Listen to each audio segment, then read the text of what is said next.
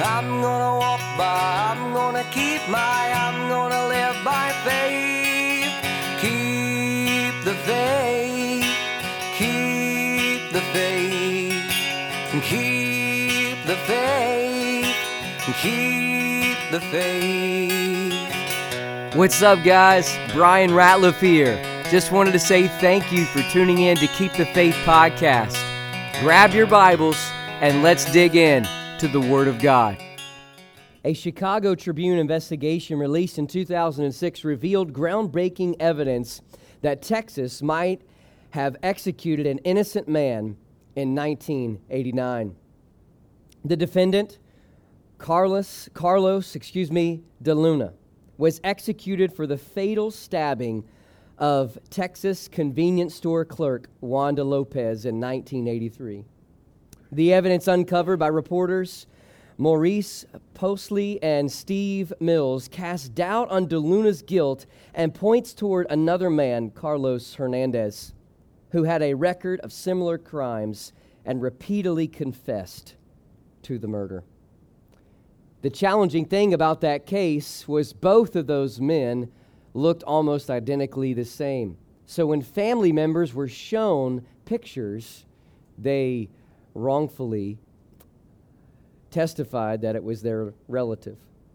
Could you imagine being falsely accused? Then could you imagine being falsely condemned in the courtroom?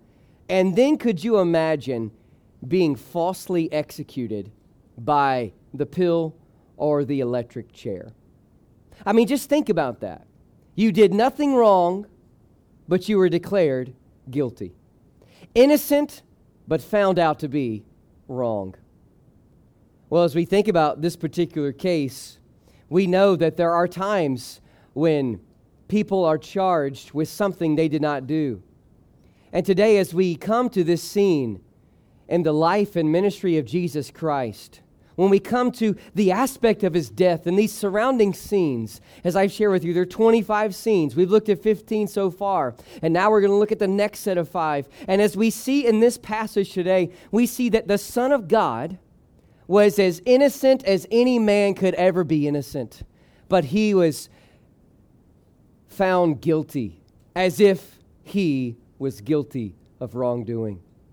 Today, the title of my message is this thought: the day Barabbas was pardoned and Jesus was condemned. The day Barabbas was pardoned and Jesus was condemned. As I remind you, we are kind of highlighting the good news of Jesus Christ, his birth, his ministry, that is his miracles and his messages, and now we're looking at his death, and we've looked at a few different scenes, and we're taking 5 different messages to highlight the surrounding scenes in his death. And today, I want to remind you that my key thought for all 5 of these messages surrounding his death is the vicarious death of Christ means Jesus suffered on the cross to pay for the sins of humanity once and for all. And the term vicarious, it simply means to take the place of another for the benefit of the other. So when Jesus was proven to be guilty even though he was innocent, we know that he went to the cross to suffer in our place so that we could receive his glorious grace.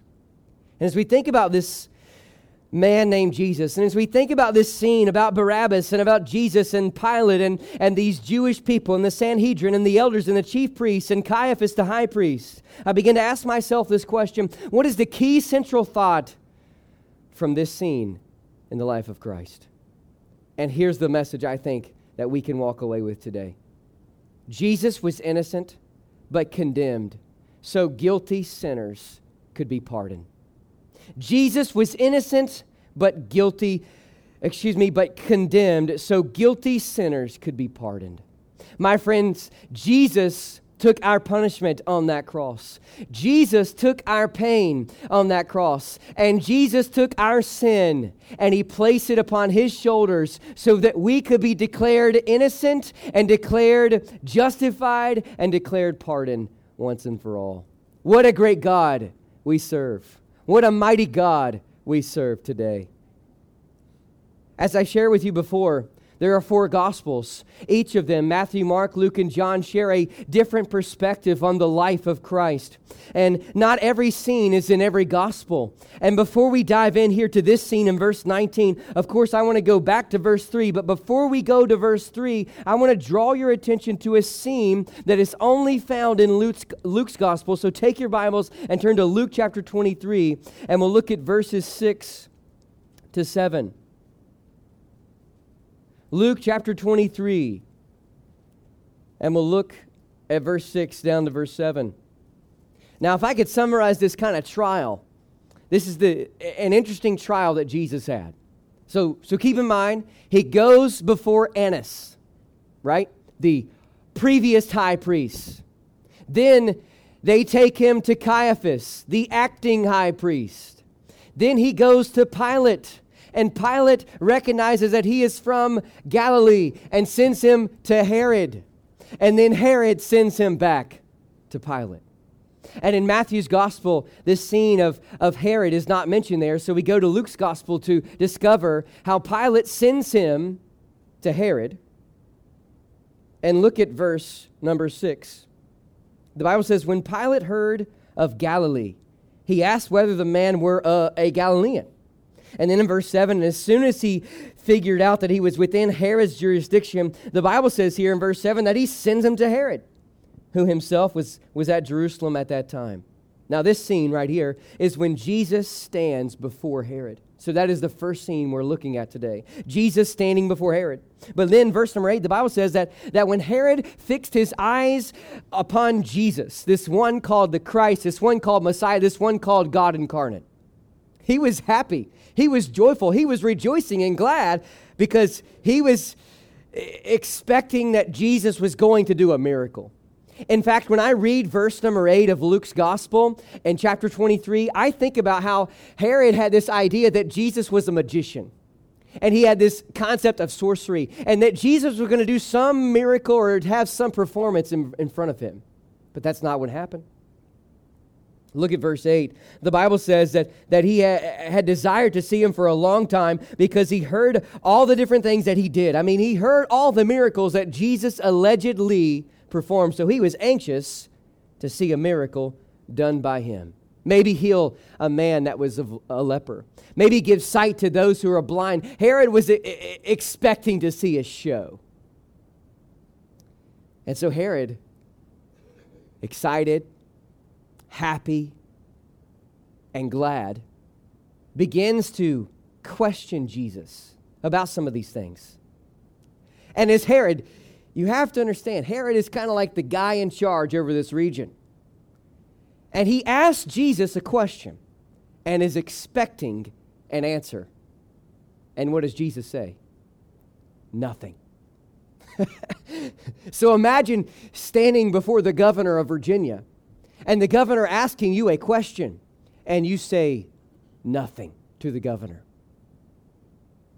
Verse 10, the Bible says that after he said nothing, then the chief priests and the scribes stood there and vehemently accused him. In other words, they began to intensely accuse him and violently accuse him. Remember, he was falsely accused, he was falsely condemned, and he was falsely executed so guilty sinners like you and me could be pardoned. And then, verse 11, the Bible says that Herod, with his men of war, set him at naught and mocked him. So Herod goes from glad to now he is mad. He's a mad little boy on his little throne in Jerusalem. And he looks at him and he begins to mock him and scoff him and make fun of him. And then he just sends him back to Pilate.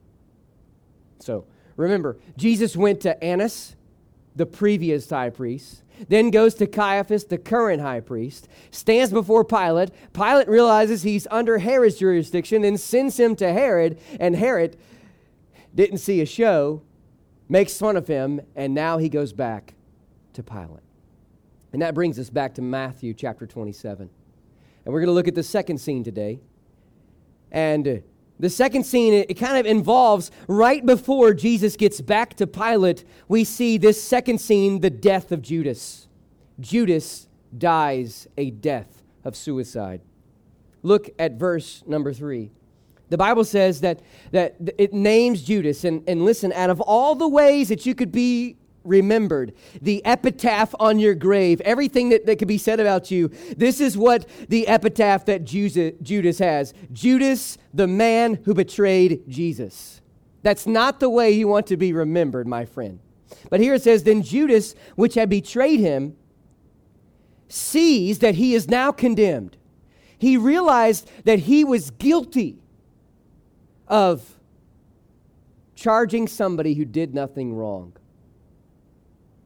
So in Judas's own mind, he's like, man, I'm the one guilty here, not Jesus. I betrayed him. And then the Bible says the word repented here. And this word in this verse means that he had remorse for what he did. Now, as I've studied this passage, I begin to ask myself a question. Was Judas a believer or was he not?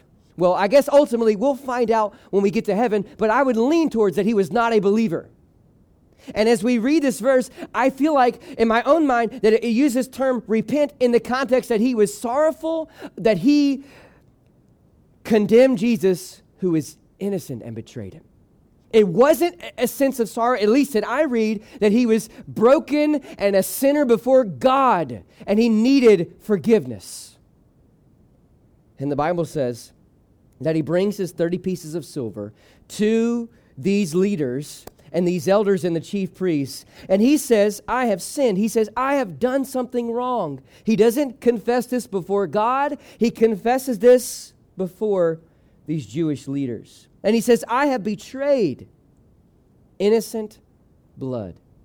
Now, these leaders knew Jesus was innocent, guilty of no wrongdoing. Judas knew it, but they betrayed him anyway. And then the Bible says here, this is so funny, if you ask me, that they said to him, what is that to us?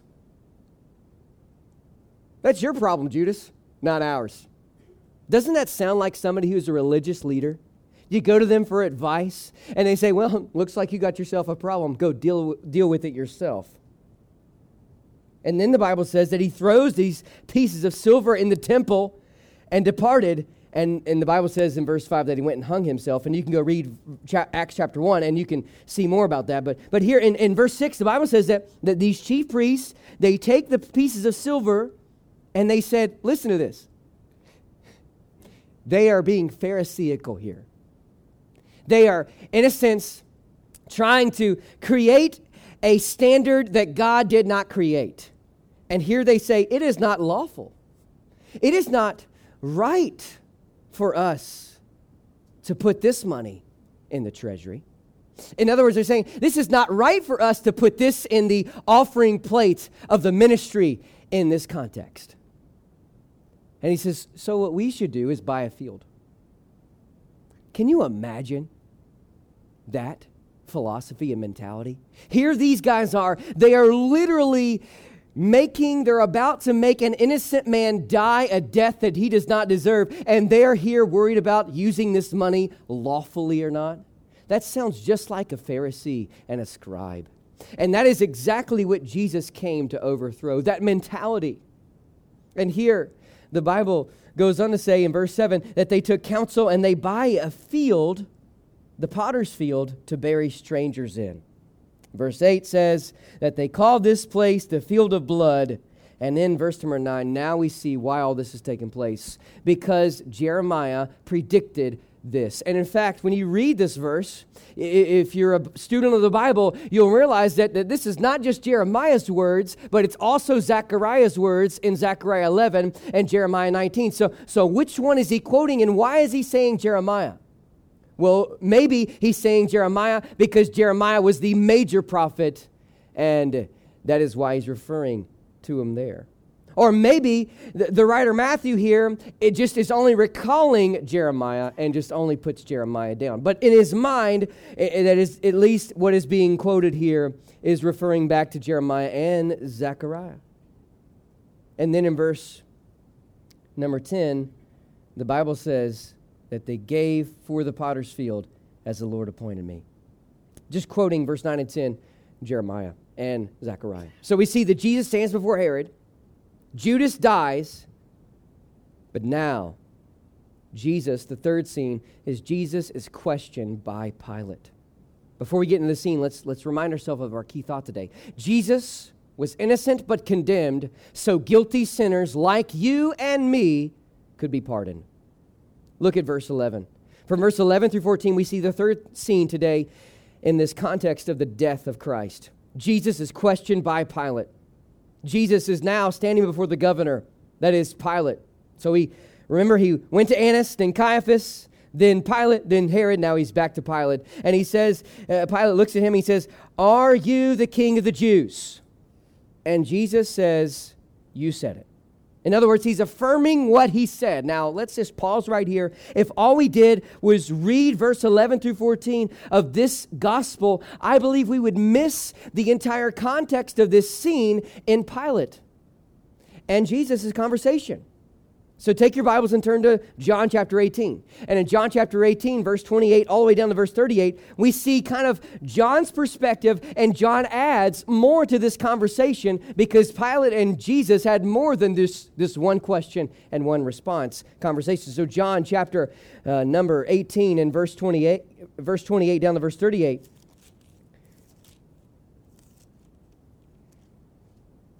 And in fact, John chapter 18 and verse 28 reminds us that these leaders, these elders and chief priests, the Sanhedrin, they're leading Jesus back down to Pilate, and they come before him in this hall of judgment, in this area that was designated to be called this hall of judgment. It was early, the Bible says, and the Bible says here that here they are being Pharisaical again. They weren't permitted to step into that hall because it was the time of the Passover, and so there they didn't want to be, quote, defiled, even though they were already defiled in what they were doing.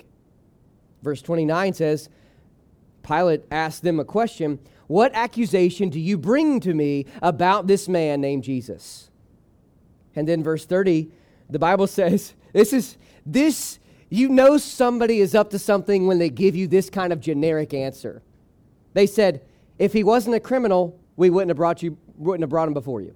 That's literally what they're saying right here. They're up to something. Sounds fishy if you ask me, and Pilate recognizes this.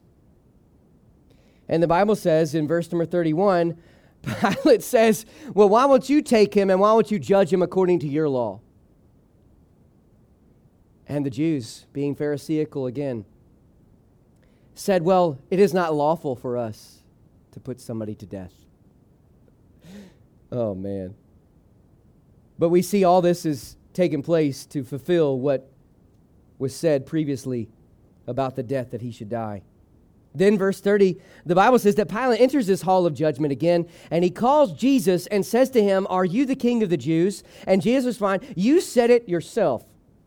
Or he says, "Sayest thou this yourself, or did others tell it thee of me?" In other words, are you saying this yourself, or has somebody else come to tell you this about me? And then Pilate says, "Am I a Jew?"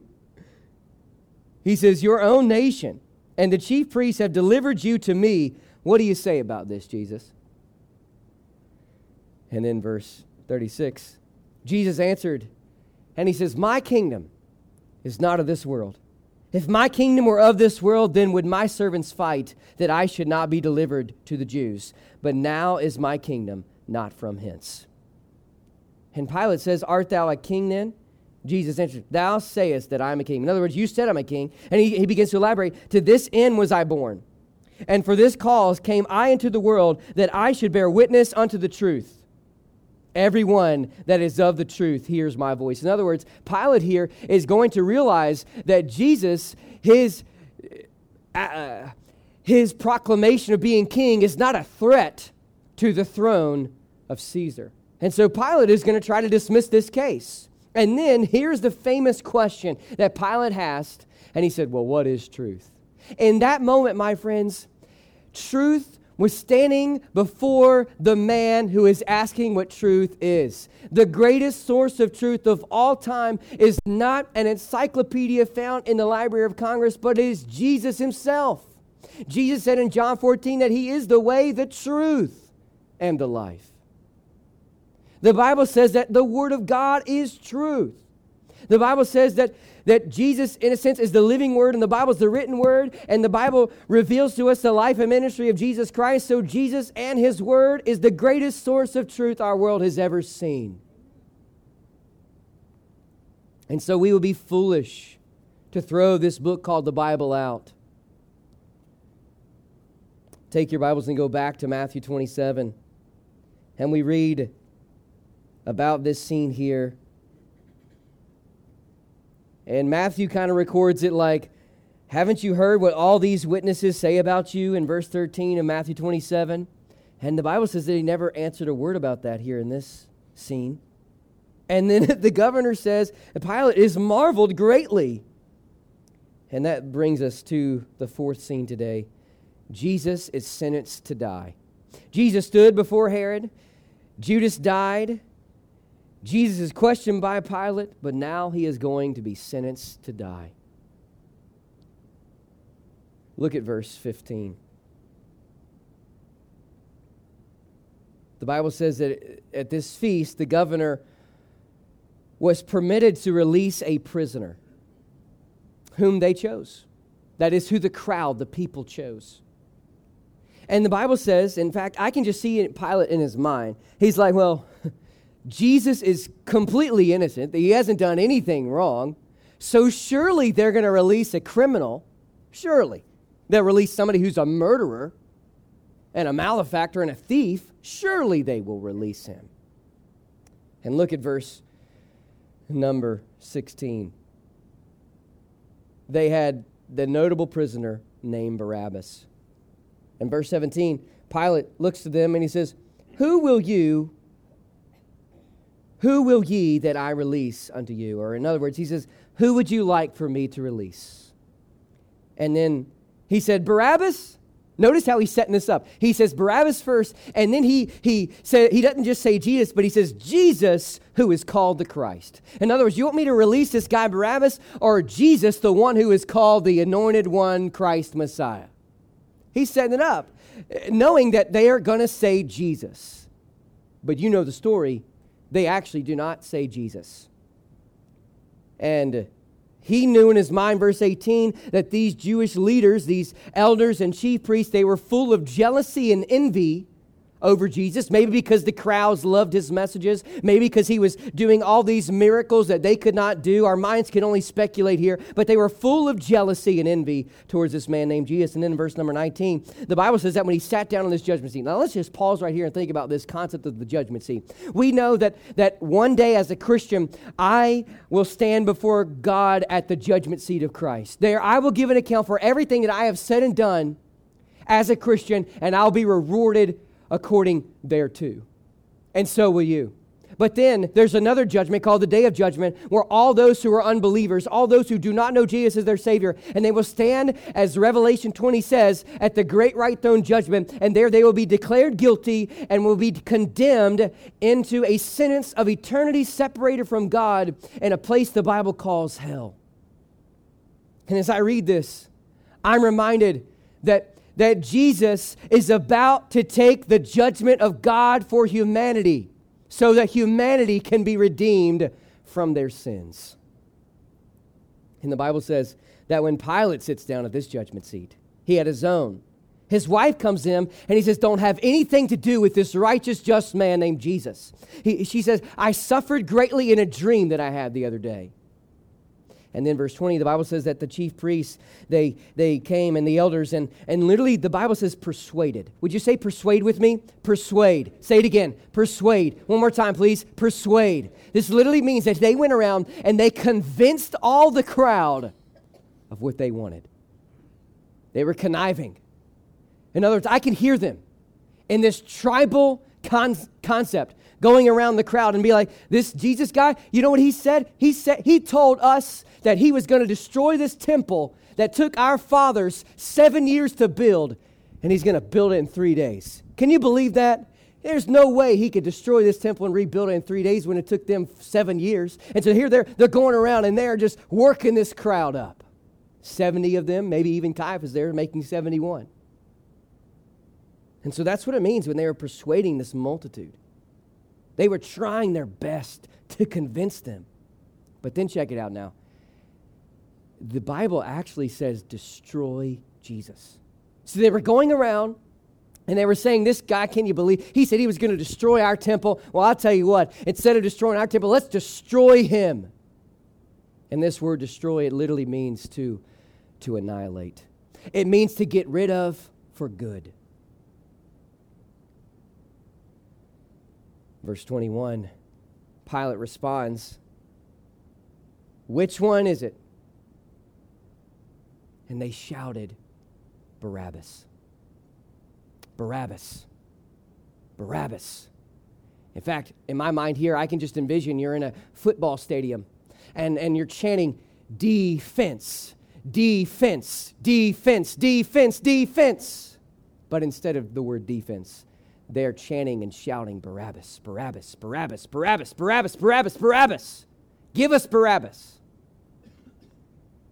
And then he says, "What shall I do with this man named Jesus the Christ?" And they said, "Crucify, crucify, crucify." Now let's pause right here. Imagine Barabbas is not here. He's kind of in jail. So this is a mob. We're not told exactly how many, but it's a lot of people here this day. And so you can just imagine when, even if it's 70 people or a few hundred people are chanting, you're going to hear it a little ways. So just imagine Barabbas is in his jail cell. And so all he hears is, "Barabbas, crucify. Barabbas, crucify." So he's thinking, man, well, I guess this is it, guys. I'm going to say my goodbyes to all my inmates and comrades. We'll see you later. This is the end for me. And he comes out and he's a free man. And they take Jesus instead. I don't know, there's something special about this scene. Of course, I'm sure I heard this scene before the time I'm about to share with you. When I was 16 years old, I was at church camp at Emory and Henry College. And the speaker was preaching on this passage or this scene. And I don't know what it was, but the way he presented it took me back 2,000 years ago. And it was as if I was sitting there watching it all take place. And so many times we come into this passage and we're condemning these Jewish people. But I remind you that it is our sin that is shouting out Barabbas and crucify Jesus. Because Jesus came to die for guilty sinners like you and me. So I don't know where you might be today, but I hope that this passage will reveal to you that if you're lost, you need a Savior. And that if you are saved, that we need to get around the cross and stay near the cross every single day, because God's mercy and love and forgiveness will never dry up in our life as a Christian. Pilate begins to realize that there's a riot that's about to take place. And so he walks over to this place where there's some water, washes his hands, and says, "My hands are free from an innocent man." Now, this does not mean that Pilate is, in a sense, responsible. But in his own mind, he's passing the buck on an innocent man being condemned upon the Jewish people. And the Jewish people, hear what they say. Can you believe they're saying this about the Messiah, Jesus? They said, "Let his blood be upon us and on our children." Commentators have come to this place and say that this could very well be the reason why the temple was destroyed in 70 AD by the Roman Empire, that God was delivering his judgment upon this nation. And for 2,000 years, God has had his judgment upon his chosen people. But I remind you today that according to Romans, God is not through with the Jewish people yet. God still has a plan, and he's still going to fulfill the promises that he has previously made to them that is yet to take place. And we're beginning to see those promises fulfilled. And Jesus is going to one day soon split the eastern sky. But then verse 26, it says that they released Barabbas to the crowd, and the Bible says they scourged Jesus. This is a severe and violent punishment that is done publicly and with a whip. Where they take this whip and they would chain a person to a pole, and there they would kneel down. And the whole point of a scourging or a flogging was, I'm sorry to be this blunt, but is to rip the flesh off the criminal's back.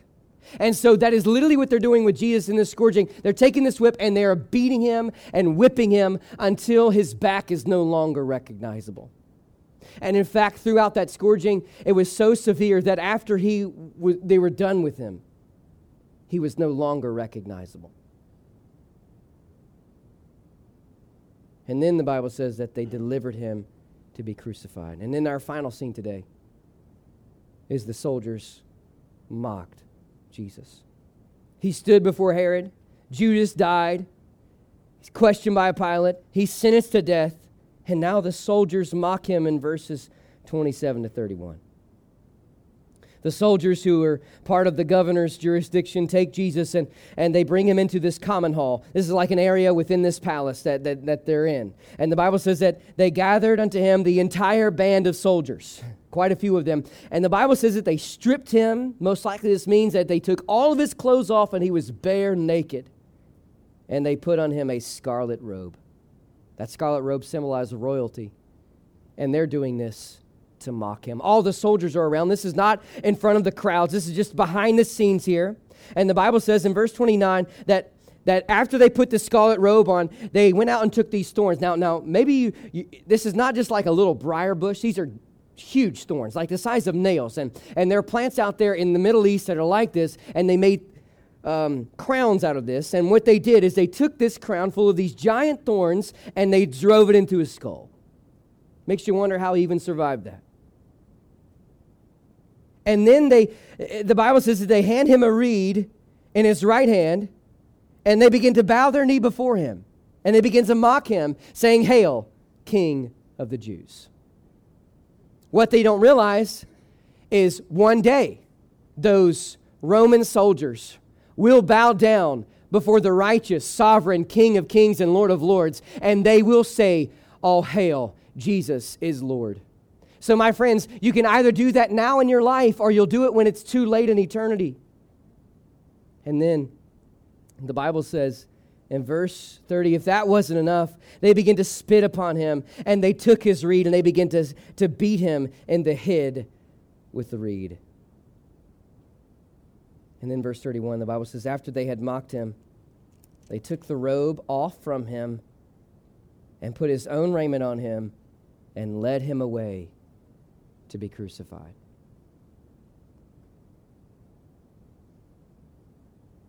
Such a heavy passage. But it's the reality of what Jesus went through. For you and me. You know, as I was meditating in this passage, I came across a story about Charles Lee Buford, a native of Alabama who was convicted of a terrible crime on March the 10th of 1973 and sentenced to the death penalty. And he sat on death row for 3 years and 8 months. One article says he was convicted and sentenced to death in 1978 for the robbery murder of former state senator and Wilcox County probate judge Roland Cooper, Jr. And on April the 30th, 1977, through an unofficial work release policy that permitted some private citizens in Wilcox County, Alabama, to check out prisoners to work at their private residences, 23-year-old Charles Buford, who was serving a short sentence in the county jail for auto theft, was sent to work at the Cooper residence. Later that evening, Mr. Buford was arrested for drunk driving while driving Mr. Cooper's car. Mr. Cooper's body was later discovered in his garden. At the trial in 1978, the state introduced a statement in which Mr. Buford told police that he had drunk 6 beers, lost his temper when Mr. Cooper began to curse him for planting corn incorrectly, and hit Cooper on the head with a garden tool, but that Cooper was alive when Buford left. He was convicted of intentional killing during the course of a robbery on March 10th, 1978, and sentenced to death on May 19th, 1978. On appeal, Mr. Buford's case was reversed and remanded for a new trial after Alabama's death penalty statute was reformed. At the retrial, the defense questioned a police officer about the destruction of a handwritten version of Mr. Buford's statement and argued that key portions of the statement had been left out of the typewritten version, including Mr. Buford's description of Cooper's demeanor and actions. After a 2-hour deliberation, a Wilcox County jury acquitted Mr. Buford of all charges on November 12, 1981, and he was released. As I think about this story, I think about how you. I think about how myself, we are all on death row. And it's our sin that put us there. And we deserve God's punishment for all eternity. Because we've broken God's standard. But God, in His infinite love towards you and me and all humanity, He came and clothed Himself in flesh, took our guilt, our shame, and our sin, and placed it upon Himself on Calvary, so that guilty sinners like you and me could experience freedom and be pardoned from every ounce of sin. And my friend, if that doesn't give you hope, if that doesn't give you joy, if that doesn't make you want to shout hallelujah, glory to God, amen, I don't know what will. The day Barabbas was pardoned and Jesus was condemned was a day that we realized Jesus was innocent, but died a guilty sinner's death so we could be made free. What's up, guys? Brian here again. Just wanted to say thanks again for tuning in to today's episode. You can check out this full message at PastorBrianRatliff.com or Apple Podcasts or Spotify Podcasts. Keep the Faith is a ministry of Clearbrook Baptist Church in Roanoke, Virginia.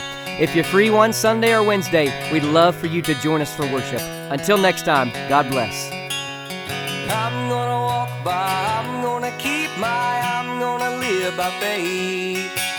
I'm gonna walk by, I'm gonna keep I'm gonna live by faith.